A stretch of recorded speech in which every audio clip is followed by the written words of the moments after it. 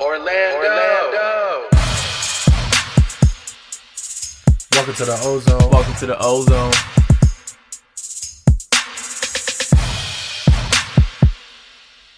Welcome to the Ozone. Welcome to the Ozone. The voice of Magic fans. Welcome back to another episode of the Ozone Podcast, the voice of Magic fans. Episode number 7. Welcome, boys. What's going on? What's up? I'd like to believe by now that everyone knows who we are, but just in case you don't remember, Al, what's up? What's up? Justin. What's going on, guys? And joining us today for the very first time, Whit. Say hello, Whit. What's happening? Welcome, Magic Whit. fans. All I'm right. very excited to be here. Thank you. Good. So now that we have Whit for the very first time with us, Whit, go ahead and introduce yourself to the people. My name is Mike Witt, born and raised here in Orlando, Florida. Been a diehard fan since day one, seeing the generations and the team evolve through the years. But I'm really excited to see how the team has grown with the community, and we have a generation of fans really embracing the team and taking us to the next level and cheering the team on. Born and raised in Orlando, like legitimately born and raised? Born and raised. Man, I am also, so it's really good to know that there's another one. Is there anyone else? Is Mark No. or Eric? No one else? definitely. Actually, a Marcus. Marcus? Yes. But like Kissimmee or Orlando? Kissimmee. Kissimmee counts. We gotta check the hospital records. If it says Kissimmee, and it doesn't fully count. So Whit, you're a season ticket holder, right? Long time season ticket Yeah. holder. How long? The tickets have been within the family and friends since the beginning. We believe there's 60th season ticket sold. Wow. And I think right now we're the most senior season ticket holder right now. That is The awesome. most senior. Yeah, Out we're of- at least the top 5. out We of- can't out of confirm all that. the season ticket Yeah, holders? because of all the years and generations passing on. We know we're in the top 10. I heard 6. This was like 4 years ago, and I think we're pretty close to the number 1 spot. That is awesome. Yeah, seen a lot of basketball. Al, is there a way for you to talk to your ticket guy to confirm? Yeah, I'm going to make that call. Yeah, Double check. we'll double check that, but I feel very confident with that answer. All right, well, we're excited to have you on just to be able to have the OG perspective. Yeah, I feel like you're definitely going to bring that on, so we're excited. All right, but let's get to what we're here to do. Let's jump into the numbers. Let's do it. All right, so currently right now we are 10-11. We're just one game under 500. All right, see in the East we are in 8th. So we've been holding that the 8th and 9th place, and we're solidified in the 8th right now. Offense points per game, we're 103.5 averaging, which ranks us 29th in the NBA. 3-point percentage is 33%, which puts us at 27th. Offensive rating 104.7, which puts us at 24th in the league. Defensively, points allowed, we're at 103.4, which puts us at 3rd. Blocks 6.6 per game, which puts us at 3rd. Defensive rating 105, which puts us at 11th. So we had a lot of games this past week. We played against the Warriors, the Wizards, and the Suns. Now, the Warriors wasn't your typical Warriors that we're used to, right? Not at all. It's a new generation Warriors, which we had a really hard-fought game. 32 points for Fournier, 19 points for Ross. A lot of things went on this game. Let's get your insights. How do we feel about the Warriors game? Al, let's start with you. So you guys know I'm a big Curry fan, right? So it was kind of weird being at a Warriors game in Orlando without Curry playing. But at the same time, it was just like a G League out there with Draymond Green. And it seemed like we really struggled that game to put it away. It took a lot of work in the fourth quarter. It came down to the last few possessions to secure that win. But then again, we won the game. That's all I cared about. I kept looking at people around me at the arena, just win the game, and they did. So I'm happy with the result. My boy Justin's Evan Fournier went off, 32 points, which has been a consistent thing for him lately. So it was a good game, and I'm glad we pulled off that win. Yeah, so for that game, I mean, I was super excited about Evan's performance. Obviously, anytime Evan can put up 20 or more points, I'm super ecstatic about it. But the good thing to see, I would say even more so than Evan's production, is the fact that Ross is producing again. I think it was really important for us, especially coming off the bench and getting those guys off the bench, that bench unit involved and excited to play basketball again. And I think a lot of that has to do with the point production from Terrence Ross. So that would be the biggest takeaway for me in that Golden State game. Yeah, it's one of those must-win games that, when you have a team that is struggling and they come to your home, you got to win those games, right? But I would tell you, Pascal and Robinson, they controlled the inside of that game. They kept them in it. They were powerful. We didn't have an answer for that until we started hitting shots from the outside. So that's kind of been the theme with this team, I think, all season so far. If you look at the Golden State roster, I mean, Glenn Robinson led them in points with 19 points. Glenn Robinson led them with 19 points. And then you had Pascal with 17 points as well. So really just taking advantage of the fact that the Golden State Warriors are a weak team. And just like you said, this was a game that we had to win. This is a team that we should beat. If you compare the Warriors from last year, we wouldn't ultimately consider that a loss. So the fact that we can take advantage of the Warriors and get the win was a really big deal. Evan Fournier scoring 32 points in 35 minutes is huge for us. He's definitely filling the void of us not having Nikola Vucevic. Now you're starting to hear the talks of, or not necessarily talks, but the debate of, is Evan Fournier an all-star? I'm not saying that he is, Justin, relax. I'm not saying that he is. But the fact that we are debating whether or not, do we consider him? Is he one of the top 5 shooting guards in the NBA or in the Eastern Conference? The conversation is starting, and his level of play is the reason that we're even having that conversation. I think the fact that he's even, when you're speaking about all-star probabilities, even if you're not saying Evan is a probability, you're like, oh, should we even talk about Evan Fournier? The fact that the thought of Evan Fournier is entering the conversation is important. I do think that, with the present state of the Warriors, we probably should have beat them by a lot more. But I think that says a lot about, how you and Whit spoke about their young guys. I think Golden State just does a phenomenal job at drafting, and they can see potential when no one else sees it. And that's a championship culture, right? Yeah, that's right. That shows you how powerful that is. Yeah, and also it's just a reminder that any given night, I mean, you're playing basketball in the NBA. Like, these are professional players that they are one of the best players in the whole entire world. So the fact that we didn't really win by that much goes to show you that any given night, any team can give it to you. Right. So. What Evan did that night is what we need someone to do on our team is get those junk points. So they're making some runs, and you get a 6 to 10 point run, and then you need someone to make a shot or two to keep it down to a 4 to 6 point run rather than a double digit lead, right? And so he did that, and it was very effective. I mean, how big do you think that Markelle Fultz 9 assists does for our team? We have a point guard that gave us 9 assists.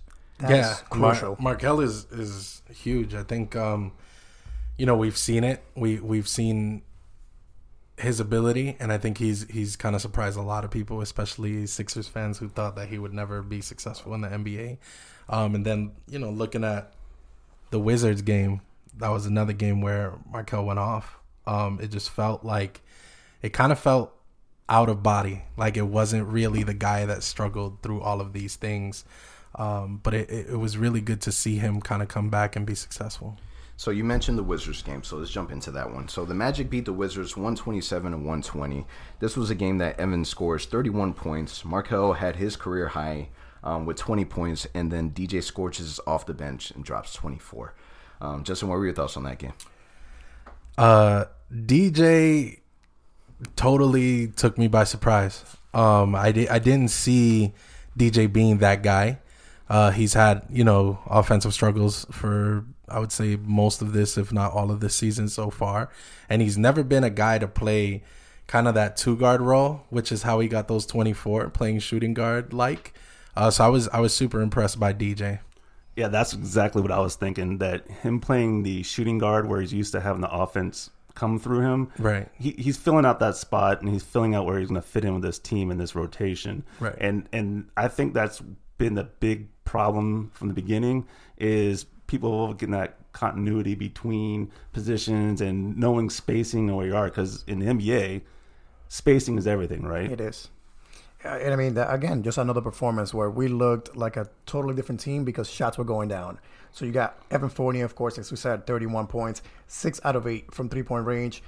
DJ Augustine, 24 points, 4 out of 5 in three-pointers. So when the shots go down for this team, we just look like a totally different team. It was also a confidence thing for DJ. It Yeah. felt like he just knew his shots were gonna fall. He was shooting over guys that were 10 inches taller than him or whatnot. So it was really impressive.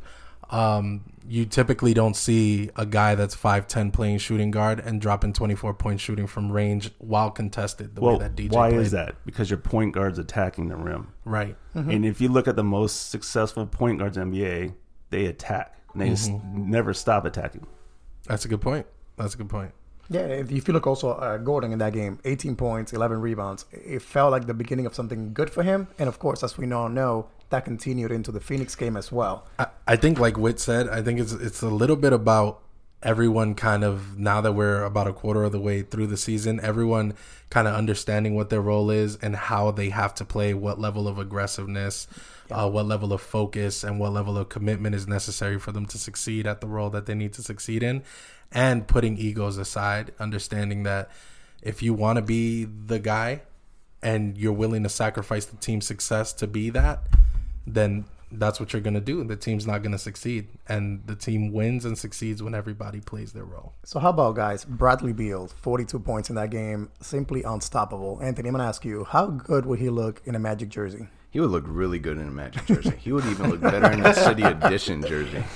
But I honestly think it really comes up to who the Magic are willing to give up, and is it even worth it? Evan Fournier is just playing crazy right now. And my concern is, it is a contract year. Is he able to maintain that level of play, one, throughout the whole entire year, and then two, how does that look when Vucevic comes back? But Evan Fournier, he just went bananas. He had 31 points. I mean, consistently now you're seeing that he's hitting that mark, and the fact that he's able to play at that level. I mean, we scored 127 points collectively. From the field, we averaged 51 points 51%. We shot from the field. We had 48% from 3-point line. I mean, we were just scoring off the marks. Who is that team? Right. Defensive rebounds, we out rebound the team 40-33. And that's just defensive rebounds. And the Magic just together, the way that we're playing is just amazing right now. So a couple episodes ago, I would say maybe 2 episodes ago, I spoke about how it is possible, and it was a little funny because during the Suns game, I think it was Jeff Turner brought it up, but it might just be that Evan is entering his prime, and this might be what you're going to get consistently from him. I know there's the argument that he's in a contract year, he's going to play out of his mind because he wants money come the end of the season, but I think it's more so than him putting the ball through the basket. If you look at him, his character, his calmness, there's just something different about Evan. It feels like he's not rushed, he's not frazzled, he's kind of in the moment, and he feels comfortable. And I think that's the scariest part of Evan's production, not just the amount of points he's putting up. And I think out of all the players on our roster, Evan has by far like the most attitude. He is our cockiest player. And I don't mind it. We need that type of player. We need someone that has that mentality. And he's leading us through these games without having Nikola Vucevic. Now the question is it really that he's hitting his prime, or is it now that we're in a system where we're pushing the ball more and we're not slowing the ball because we have Evan? We're moving the ball 100%. We're getting up and down the court. He works best in transition. For Every sure. European player that's come to the NBA works best when the offense is working through their hands at some point in time. And when they're moving up and down the court and he gets the ball, he doesn't have to feel the pressure of creating a shot for himself. He's getting himself open. He's getting good looks. And he can kick it out and he trusts his teammates. And that chemistry is vital. Yeah, I was actually, just a quick point, but I was talking with my girlfriend the other day after watching the Wizards game, and I said between Markel, J.I., and Evan, when they're playing in transition, I love that game. Like, I understand AG and Mo Bamba and all of these guys that the fans love, but when I watch the game, those are the 3 guys that have like an attack mindset and are always looking to score regardless of what the situation is. Yeah, so yesterday we also took on the Phoenix Suns, and yesterday's game was 128 to 114. It's another game that we hit in the 120 range. So last night's game, Eric Gordon goes off for 32 points. Terrence Ross, 22 points from the bench. Evan Fournier, 21. Mo Bamba had a double-double with 10 points and 11 rebounds. This could easily be the best game of the season, both offensively and defensively. What did you see in last night's game that you liked? It was a track meet. I mean, it really was. It was. And I think Gordon played out of his mind for the fact that he knows those guys. He played college in Arizona, being from California, he knows those players, and he's familiar with their system as well. But when Aaron can get up down the court, he can move freely throughout their offense. It creates space for him. He's making that power magic happen. Yeah, I mean, for me, AG, I think it was one of those situations where he was playing the position that he's meant to play, which is probably most important, and he was able to be the fourth option on offense because the team wasn't looking for him to be a primary scorer. It allowed him kind of like a less pressure filled situation where he could kind of just play freely and have fun. And it was one of those games where it felt like for the first time in a long time, Aaron Gordon was having fun while he was playing. My take on that is he was just attacking last night. Anytime he had a chance to go to the basket and attack the smaller player, the weaker player, he took it. He just put his head down, drove to the basket, pump fake. He was wide open, layup or dunk. And he did that consistently. You mentioned earlier when we were talking before we started recording, he missed a couple of threes at one point badly. Hit the side of the backboard, airballed another one. He kept on shooting. Yeah. And those actually were the only two misses of the night for him, those two bad shots. Right. So I like the aggressiveness. He kept looking for his shot, but he primarily drove to the basket, which I think that's the key for him. Get easy baskets, that'll get his confidence up. That'll turn him into a solid player, or he'll have a good night because of that. Yeah, and ideally, you want Aaron Gordon to run. When Aaron Gordon is running in the open court, that's his best basketball. For sure. When he can jump up for alley-oops, when he can kind of lead the fast break and get those dunks or layups in open space, that's the Aaron Gordon we want to see, and that's what we saw last night. Well, that's the magic we want to see. That's the team that can take on the best, right? When they're attacking like that. And that's the scary thing, I think, especially from a fan's perspective, is that you get those games where they struggle to put up 85 points and you're like, oh my God, something has to change. But then you have 2-3 games where they're putting up 100 plus consistently and they're looking involved and like they're enjoying each other. And you get that feeling like, wow, maybe these guys can really do something. Maybe we don't have to trade anyone. Yeah, I trade and all that stuff always comes up, and it's so easy to say. Yeah. Anthony said it earlier. These guys are pros at what they do. So getting that chemistry going. But this was a game that they had to win. It's a losing record team that we need to win those and defend our home court. And I think that's the biggest thing for us is taking advantage of the teams that 100% that you're supposed to be, that you're better than them on paper. And last night we literally beat the Suns in every category: field goal percentage, 3-point percentage, free throws, rebounds, steals, turnovers. We even beat them in. That's bad.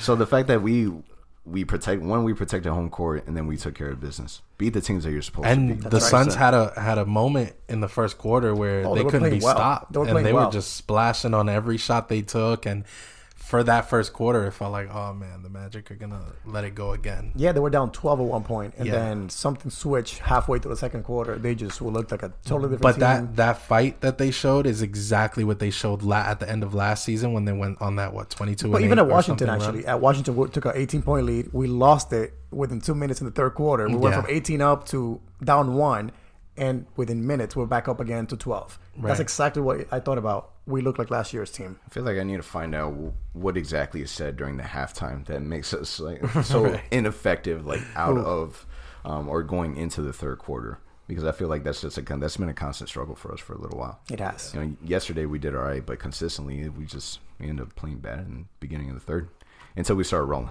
Right. All right, so let's get into the juice. So obviously the Magic right now, we're on a 3-game winning streak. We're doing well. And because of that, you can really start to see the impacts of fan viewership, right? So right now, the Orlando Magic ratings on Fox Sports are up 125%. What do you think is the reason for that, other than the obvious 3-game winning streak? I'll say it, man. I think it's the youth. I think it's Jonathan Isaac. I think it's Markelle Fultz, particularly Markelle Fultz. it's a new era in Orlando right now. You can see it developing. Maybe we're not there yet, but it's fun to go to games, man. Like you even watch it on TV when they play on the road. It's fun to watch them right now. You know that you're gonna get something different every night. With the Gordon going off like he did. Fournier's not old. He's still part of the young movement. He's going off right now. So I think people are just excited about the youth movement in Orlando. I think Vucevic going out actually helped that because now we're actually seeing Markel unleashed on offense. He's averaging now 15, 16, 17 points a game. So I think that's playing a big factor.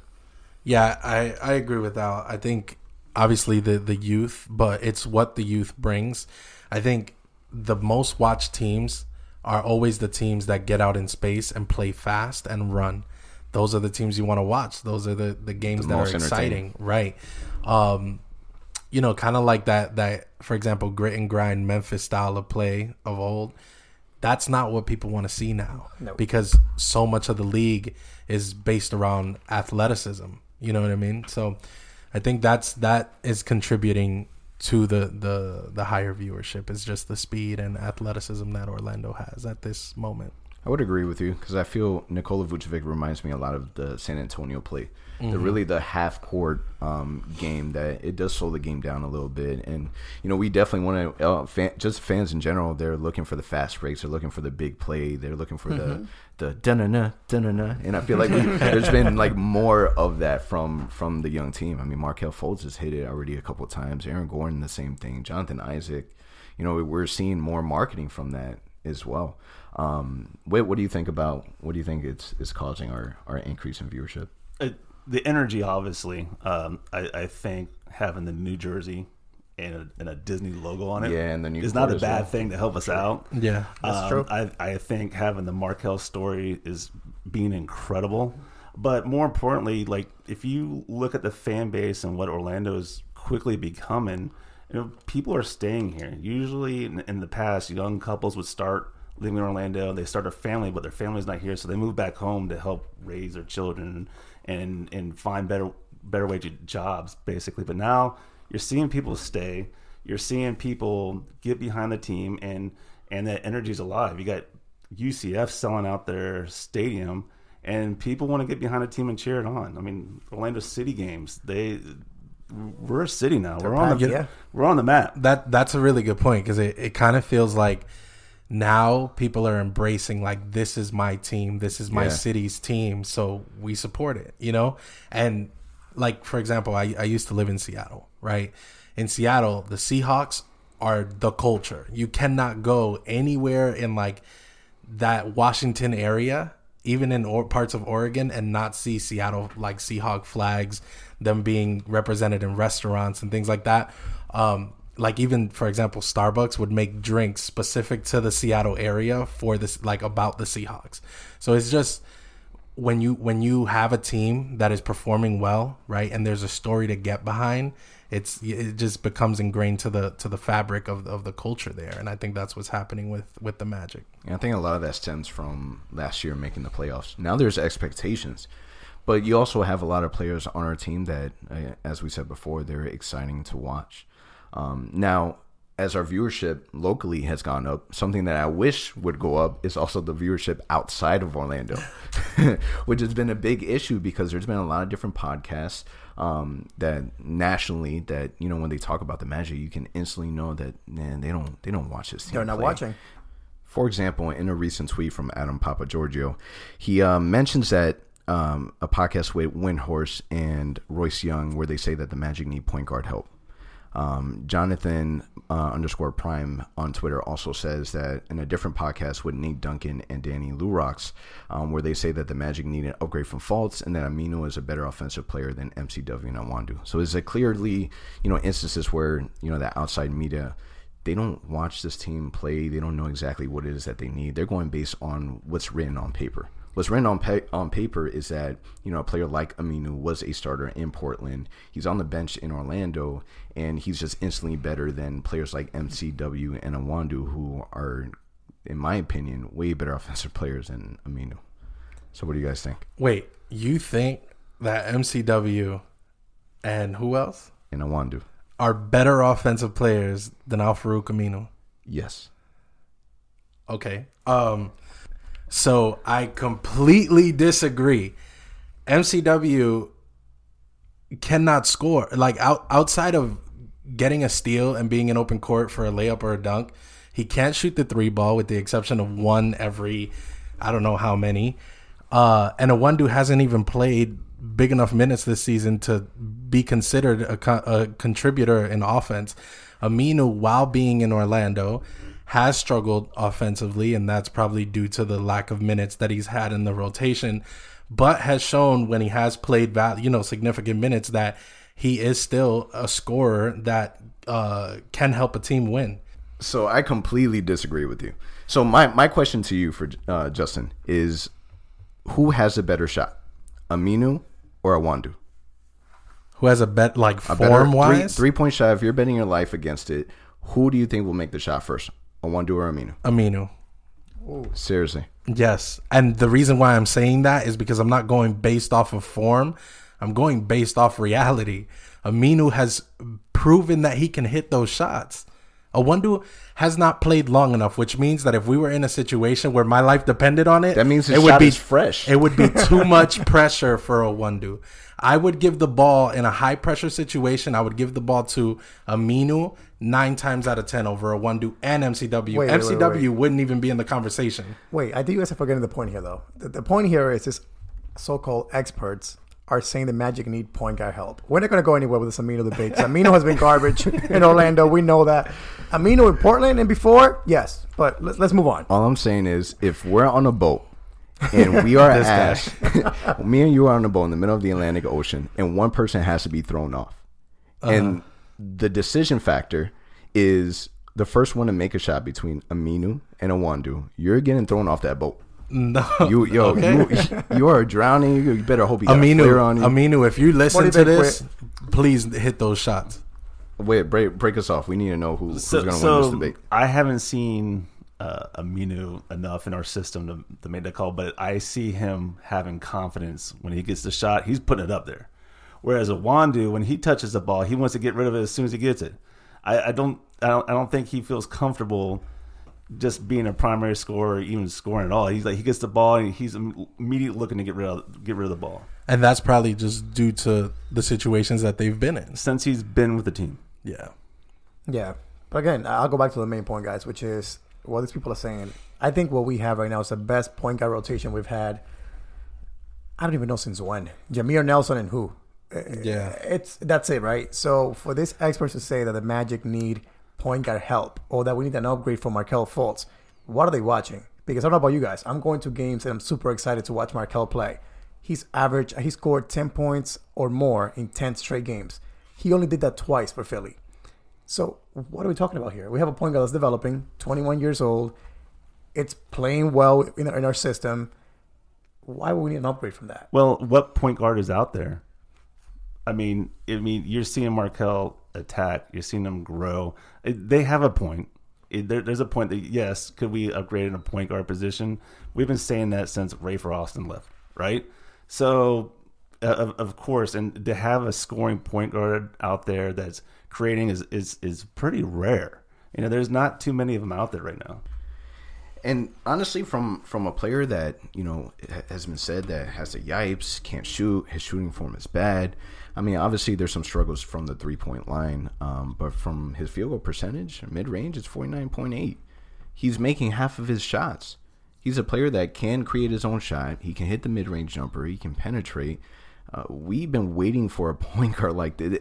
Markelle Fultz is the best point guard that we've had since the Jameer Nelson. Yeah. 100%, without a doubt. And I am more than comfortable than giving him the keys and taking over our future franchise. Markelle finishes at the rim. That's the key. He finishes. And he doesn't just finish easy layups. It's not like they're all fast break. The creativity that this kid has when he's finishing at the rim is insane. The stuff that he just puts up there, his penetration, how he finishes, it's almost as if the rim has a magnet. It's insane, and it's something that if you're really watching this team, 100% that there's no such thing as an upgrade from Markelle Fultz for us right now, especially with the team that we have. Exactly. But let's jump into pass or shoot. So Obviously, there's been an increase with the offense that we've been playing. You have really high averages now from the Evan Fourniers. Jonathan Isaac is more in rhythm. You can see Markelle Fultz scoring more. So everyone's been really picking up the pace offensively. Are the Magic offensive struggles finally over? Pass. I'm going to shoot on that. Pass. I'm going on a pass. Reason why, we know this Magic. Personnel-wise, nothing has changed, right? It's the same roster as last year. What's going to happen with this roster? We're going to go hot streaks. We're going to go on cold streaks. Just like Terrence Ross. We're literally the living version of Terrence Ross. So, yeah, shots are going down right now. It feels amazing. We're having fun. But we know that drought is coming when shots are not going to go down. When Fournier will struggle a little bit. When Ross will struggle a little bit. DJ can't hit his threes. And if our threes are not going down, our offense will suffer. We'll be averaging 80 points a game again. So this is a good stretch. I fully expect us to struggle again in the near future. And that's why we need a scoring threat. We needed that force for years. So the reason, and I agree with most of the points that you made, but the reason I'm going to shoot on it is because there's one factor that's different than what we've had for the last couple years, and that's Markelle. And the longer that Markelle plays, the longer his minutes are in Cliff's rotation, which allows him to get into rhythm. And you can see, without being a basketball expert, with just watching your TV or being at a game, you can see that when Markelle is playing, he pushes the pace and he gets others involved. And I think that's why, in my opinion, the offensive struggles are going to kind of finish. Not permanently. I mean, every team goes through stages where they struggle offensively. But I think Markelle does a really good job at getting everyone set where they need to be and where they're best at. And I think we didn't see that with DJ. So because of that, I'm going to shoot. But we won't know for sure. But I think a really good indicator of what our offense will be is this coming week. When we play LA Lakers, when we play the Rockets. So I'm glad you said that. Justin, you don't think that our offensive went up for the simple fact that we played against the Warriors, the Wizards, and the Suns? We're going to see the same consistency against the Cleveland Cavaliers. To me, these aren't high-level teams that we shouldn't be scoring that amount. These aren't great defenses. So you don't think that has a part to play? And then once we start playing the Bucks, the Lakers, and the Rockets, that's going to change? I don't, because when we played other teams, I don't know, I felt like other teams that were probably better than the ones that we just played, we still had close games against.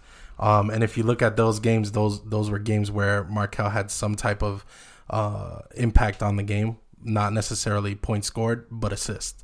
And I think because of that and the pace of play for those games, I don't know. I just feel like although we lost those games in close fashion, I think it's an indicator, a predictor of what the offense is going to look like when Markelle is full-time point guard. I think long-term, this will help with any struggles we have.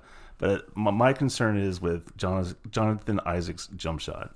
His three-point shot is not consistent. I go, please make it, yes.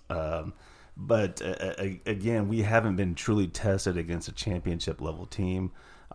We haven't played against anyone that has a true inside presence. And the next 2 weeks, I mean, it's not just next week, but right behind that, we have the Jazz, the Nuggets, Portland. I mean, so the next 2 weeks, December is going to be tough for the Magic, which is a great thing because after All-Star break, there's an opportunity to gain some real traction. And right going into All-Star break, we have the opportunity there too. I think a really good marker to really see if our offensive struggles are over is going to be against the Laker game, against the Lakers, because right now they're second in the NBA in defense. So if you're able to score over 100 points against a really good defensive team like the Lakers, I think we can use that as a marker to see if there's really a difference. So some of my concerns and the reason why I pass is I'm not sold yet that Evan Fournier is still able to play at that level the whole entire season. And the only reason why I don't think that he can isn't because of him as a player. I just think it's him as a player with Nikola Vucevic in the lineup. I think that's going to be the biggest challenge because we are so athletic, we are so long that the best ways to utilize that as our strengths is in the run game. And how do you do that with Nikola Vucevic back in the lineup? Those are my biggest concerns for it. Yeah, I think it'll be interesting to see when When Vooch comes back, do I think that Vooch can absolutely not adjust and can't get out and run a little bit? I don't know. I'm not gonna sit here and say there is absolutely zero way that Vooch can readjust his game at 29 years old, because we've seen it. When we thought he couldn't shoot threes, he made that a huge part of his game. So he's a player that has shown in the past that he can readapt, readjust, and change his game. And if the team works best in transition, I think Vooch can work on furthering developing that, because he has, right? If we look at Vooch, 3, 4, 5 years ago, he didn't move at all. Like, Vooch was super stagnant. And now you see him like out on break. He's not the fastest guy on the team, but he shuffles his feet a lot faster than he used to. So this actually leads us perfectly to our next pass or shoot topic. So are the Orlando Magic, Fournier specifically, are they better without Nikola Vucevic? Shoot. Pass. Shoot. I'm passing. Why do you shoot? I'm passing. There you go. That's smart thinking, Whit. You got some weight on you, Whit. I'm shooting because for the short term, I don't think they'll necessarily be better without him long term. I think in the short term they are, because it kind of showed the Magic that they can play without Vooch, and it allowed other players' offensive games to develop. I think there was for a long time this dependence on Vucevic to score. When things were coming down the stretch or a game was tight or there wasn't much movement, the ball always found its way to Vooch, which is partly why that two-man game between Fournier and Vooch was so prevalent. But I think now that other guys are confident, I think that'll change a little bit. I think I'm having a tough time thinking of it just because as a team, when you're playing against your Orlando Magic, right? Your scouting report says when Nikola's in the game that he's the guy that you have to stop. You're not thinking about anyone else. Sure, you're concerned with the defensive abilities from Jonathan Isaac. Evan Fournier can score, but your main focus is to stop the best player, which is Nikola Vucevic, our all-star. Now, with him being out, there's obviously room for other people to improve and score and take advantage of that, which Evan Fournier is doing. I just don't see us being able to still play at that level and at that pace against the better teams, the higher ups of the teams of the Lakers, the Bucks, those teams. When you have a player like Nikola Vucevic, when they're in, they're also worried about them. Anyone else that contributes is a bonus, is a plus for us. What I will say is, with the way the guys have played in the recent stretch, if teams are solely focusing their scouting report on Vooch, they're gonna get torched by Ross, by Fournier. Markelle is confident. If DJ continues to play at the 2 guard the way he's shooting. So I think it has made other guys better. And I think reintegrating Vooch into that system is going to make them better. I don't know. I just don't see them all regressing because Vucevic came back. It doesn't really sound like something that would happen. All right, so let's jump into our next segment. Get off your chest. This is an opportunity for us to be able to give the voice to the fans where they're able to share out their frustrations, their happiness, any one of their feelings from the Orlando Magic. So the first one's coming directly from the Orlando Magic Reddit, where We All Need Hope says, I feel like we're kind of the same bipolar team as always, but lately we must have been taking our meds. Meds is a medication. So we've been taking our medications, we're feeling better, and that's why we're playing well. What do you guys think? We All Need Hope is very hopeful. Very hopeful. See what but I think he or she makes a valid point. We've always kind of been a bipolar team that has these stretches that, makes you feel like they could make a run in the playoffs, and then all of a sudden they're like the 15th team in the East. But I don't know. I feel like, yes, it does feel like they've been taking their meds recently, like they said. But I think that's going to continue to be the case. I think the meds for us is just hitting shots. Yeah. When those shots go in, man, it feels like you just took an Advil with a migraine. You just feel better, right? Yeah. So I think when I first read that comment on Reddit, I smiled because when I'm at games, my wife always says that this team is so bipolar, and she's not a basketball fan. She watches games, but the fact that was this person's thought, I just laughed. But it's true. This team can have really good stretches, really bad stretches, and we can watch that within one game. Again, Washington all over again, up 18. Down 1 in 3 minutes, and then back up to 16 again. So it's just the build of the team. It's the DNA of this team. I don't know how we can improve that, But yeah, I think that lately the Mets, meaning shots going down, has truly helped us. Could that be the schedule? For it sure. could very well be For the schedule. sure. We'll find out over the next 2 weeks, right? So, I mean, it could be schedule. I think some of it too is like people want to see their teams win and win and win and win. So those teams that are like the Golden States and even the old team down south, I'm not going to even say their name, had all those wins. You know, that's a spectacular story, and that's what people want. But the NBA and the Orlando Magic season is a long season, and these are young players still learning and growing. It takes patience. I think bipolar is by far the best example to connect with this team, just because there has been the lows, the highs already in such a young early season. There's consistency is the issue, and the consistency is really our offense, right? The minute that you're right, Al, the minute that we start hitting our shots, it does feel like an Advil. Is that what you said? That's what I said. Advil, Tylenol. Anyways, let's jump into the next get off your chest. So this one comes from, oh man, I apologize for saying this if I say it incorrectly, but from the Orlando Magic fan group on Facebook, Hoi10, who says, how do we mix the way we are playing today with the return of Vooch without sacrificing progression? You want to take the honors with? The sacrificing, that's about maturity to me, right? Mm-hmm. So how is the team maturing? How the players reacting to what they're given in front of them? How the coaches reacting to the offenses of the other team? So, you know, when we're looking at the return of Vooch without sacrificing progression, you got to think about, you know, what the team has been doing, and is he adding to that, right? So, or is he taking that away? And if he is, how do we adjust that, and how do we get him to be involved in the progression forward? I think I'm so sorry to interrupt, but the only way to really find out, because there's no way of knowing until you put him out on the floor and just figure out what it is that you have. Mm-hmm. We just have to hopefully have Evan Fournier that can still play at his level of him being able to push the ball and penetrate, hit his shots, because he is hitting his shots consistently. Still being able to do that with Nikola Vucevic on the floor. Nikola is a really big body. Yeah, like, he's a massive body that, you know, he can easily grab rebounds with pushing people out of the way. And to me, he's a very soft player. And I don't mean that in a bad way. I mean that he's a very finesse player, and his size allows him to do so much more with this team. So I think the only way that we find out, you put him in there, you see what you have, and then kind of hope that our players are still able to play as if, you know, we're still losing somebody with Nikola Vucevic on the floor. Yeah, I agree. I think a lot of it also has to do with Vooch having a conversation with himself. I think Vooch has to kind of look at himself and say, I have been the best player on this team for a while now, but if we're going to win, and I'm not talking about win a couple games here and there, I mean long-term win, I think Vooch cannot be the best player on our team. There isn't a team, at least that I could think of, maybe with the exception, not even the Lakers, because LeBron is the best player on that team, where the center is the best player on the team and no one else is at the center's level. The Nuggets? Nikola Jokic? Yeah, but Jamal Murray... Minnesota.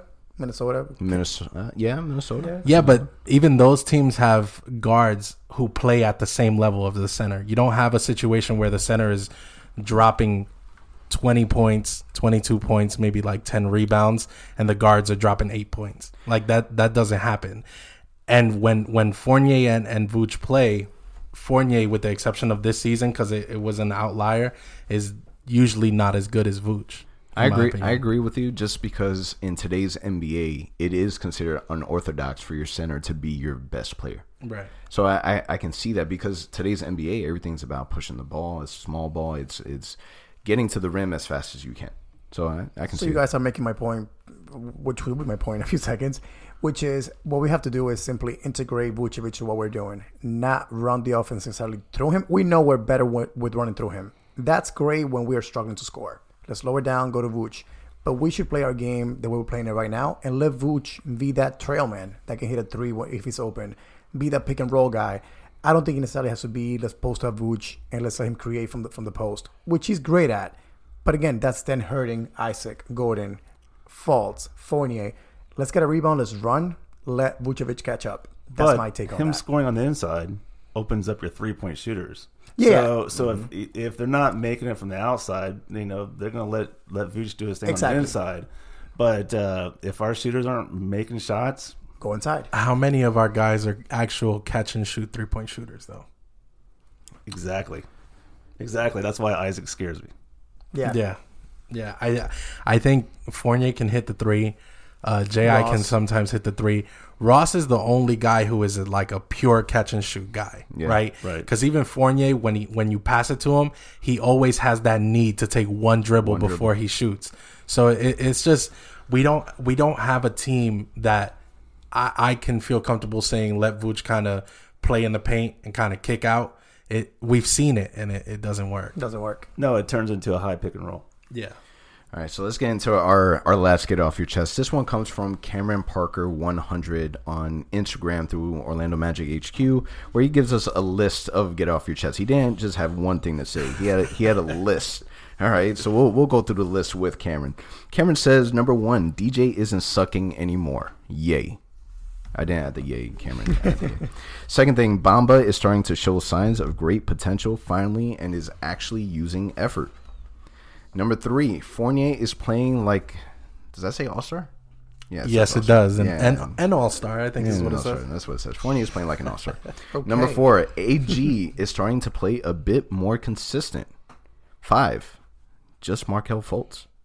I like that. Markelle Fultz, that's it. That's it. In caps. And then number 6, the torch is lit with T. Ross. So the 2 points I like the most out of that list. A lot of good points there. For me, Mo Bamba, playing with aggressiveness.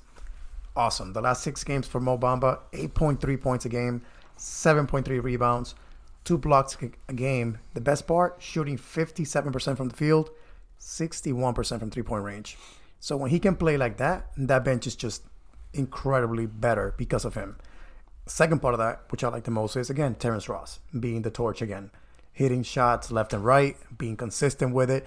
One thing I'm noticing this season more than last season is he's going to the basket. And not only, if he can't finish, finding the open guy. Yeah. So those 2 tweaks to our bench have been great. And I think that has led to our recent surge in offense. I think the biggest thing for me is DJ isn't sucking anymore. I think people underestimate how important the 2 players of DJ Augustin and Terrence Ross is to this team's success. I was really excited to integrate Markelle into our starting lineup for the simple fact that once you add DJ to our second string, you immediately make the second string a lot stronger. The problem is that if he's not playing well, then it hurts our second string. So the fact that he's starting to play more consistently better, the fact that his shot is better, the fact that he's able to move the ball. I mean, 24 points from the bench is a really big deal. The fact that you have a player like DJ at your disposal and plays well, I think is really important to our team's success. Yeah, I agree with that. I think when a player isn't the defense's primary concern, like DJ Augustin, it's important for him to hit those shots like he has been, because those are points that you're not really expecting when you calculate the total. When you think of how many points are we going to put up today, you don't expect DJ Augustin, for example, to give you 24 points. So those 24 points are extra to whatever it is that your regular guys are going to contribute. So I would think from Cameron Parker 100, that was probably his best point. All really good stuff from social media world. Thank you everyone for participating and adding your get it off your chest. But let's jump into the week ahead. So obviously this week ahead we have some really good teams that we're playing up against, right? The very first one that we play against is Friday against Cleveland. Monday we play against Milwaukee. Wednesday versus Lakers. Friday versus Houston.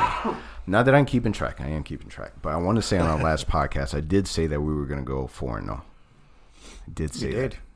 Confirmations? You did. Everyone? All right. So, so for this week ahead, we are listing the Lakers as the game of the week. So what do we have versus the Lakers? What do you think? How do you think we're going to do? Well, it's going to be a tough one. It's going to be a real tough one. Dwight back in Orlando. It sounds like you're going for a win. I can feel it. You're going for the W. You know what? I'm going to say it. I'm going to go. I'll go for the win. Yes. There we go. There we go. That's the fan of me going, we're going to win this game. and let's get behind our Magic and cheer them on at the arena. Because if you're going to be there, they need to hear you, right? There'll be a lot of fake Laker fans out there. Oh Yeah. my gosh. A lot of them. Yeah, but that, whatever. We need to be the voice, not them. That's right. So if we're behind the team, we're going to give them that energy, that 6-man energy that the team needs. So you got to win for next week. I got to win. No. Oh, that's a tough one. So I just want to win 2 games next week out of the next 4 that we play. If we can win 2 out of those 4, we'll be just 1 game under 500. Next week for me is one of the toughest weeks we have all year. So again, you said Milwaukee, Houston, the Lakers. I'm torn here because I do want to see us beat LeBron. I hate LeBron James. You guys know that. So He doesn't play well in Orlando. I will let the fan in me come out again and say the Lakers will lose that game. So Magic win. It's a good thing you guys don't play fantasy football. Right. or bet. Yeah, right. Listen, I'm being realistic. As much as I would definitely root for our Don't do guys. it. Not having Nikola Vucevic is hurting my soul to play against a big team like the Lakers. I'm going with the Magic loss against the Lakers. Just being realistic, their team is they're playing so well, and I just don't see us being able to combat the defense that they're going to be playing just because we struggle so much offensively. But they're pretty good offensively also. So you have to believe that J.I. is probably going to have LeBron, right? That's going to be his matchup. I don't maybe. AG. I would see AG as a better matchup. Definitely. With LeBron. Because Yeah. I guess in my mind, I was thinking J.I. is the better defender, Absolutely. right?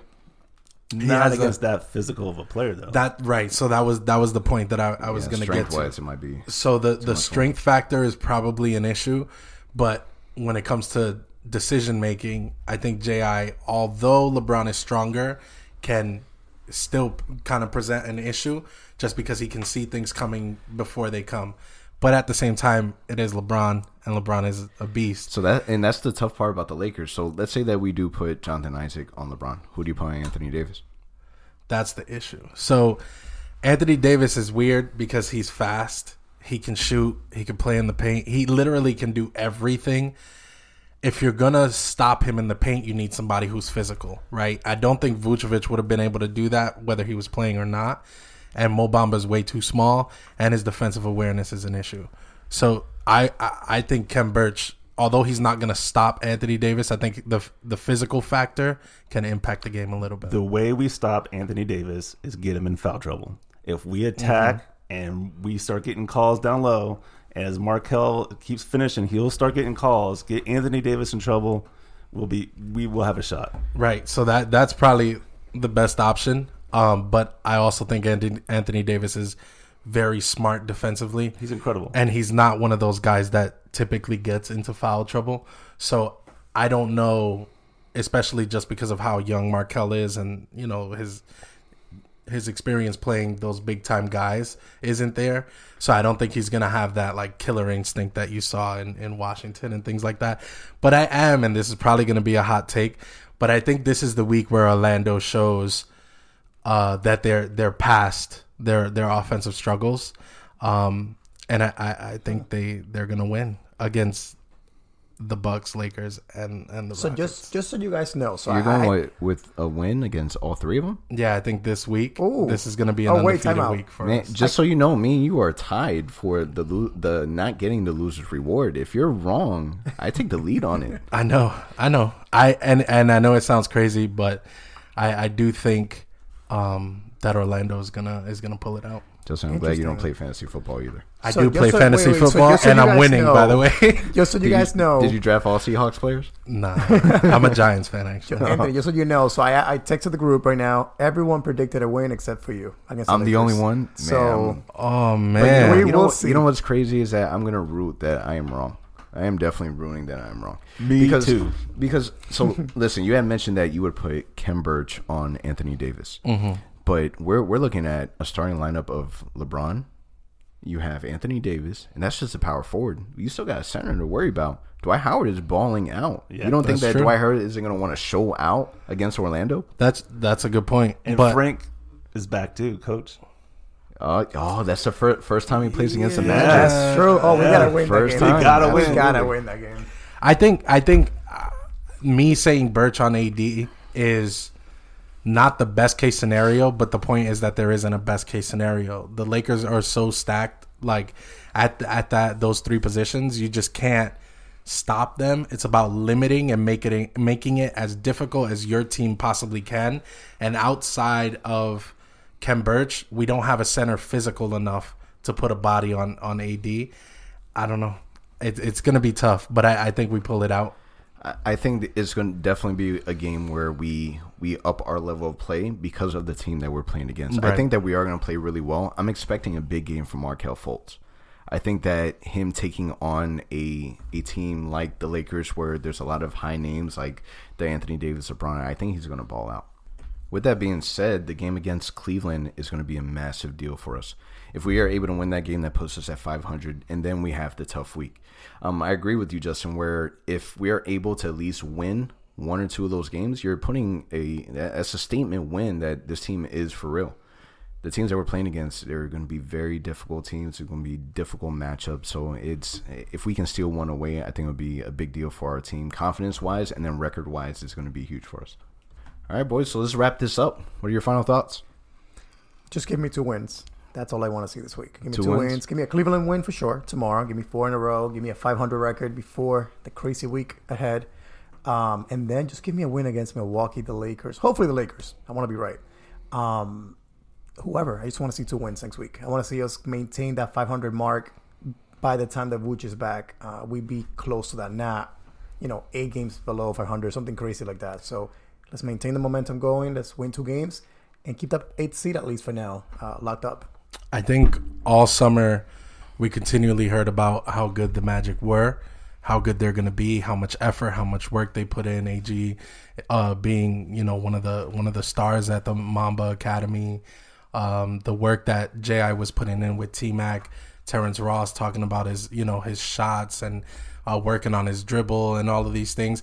I think it's time to show that. I think if all of this conversation that we were having and the national media was having about Orlando being a top 5 seed in the East, I think this is the week where you show that. This is the week where you put the league on notice and you say, we started off bad. We started off badly, but this is us. And we're here to stay, and we're gonna put up a fight against teams that, in the past would have embarrassed us. No, I agree. And my thing is, let's win this next one. Let's defend our house. And let's get to these games and cheer this team on.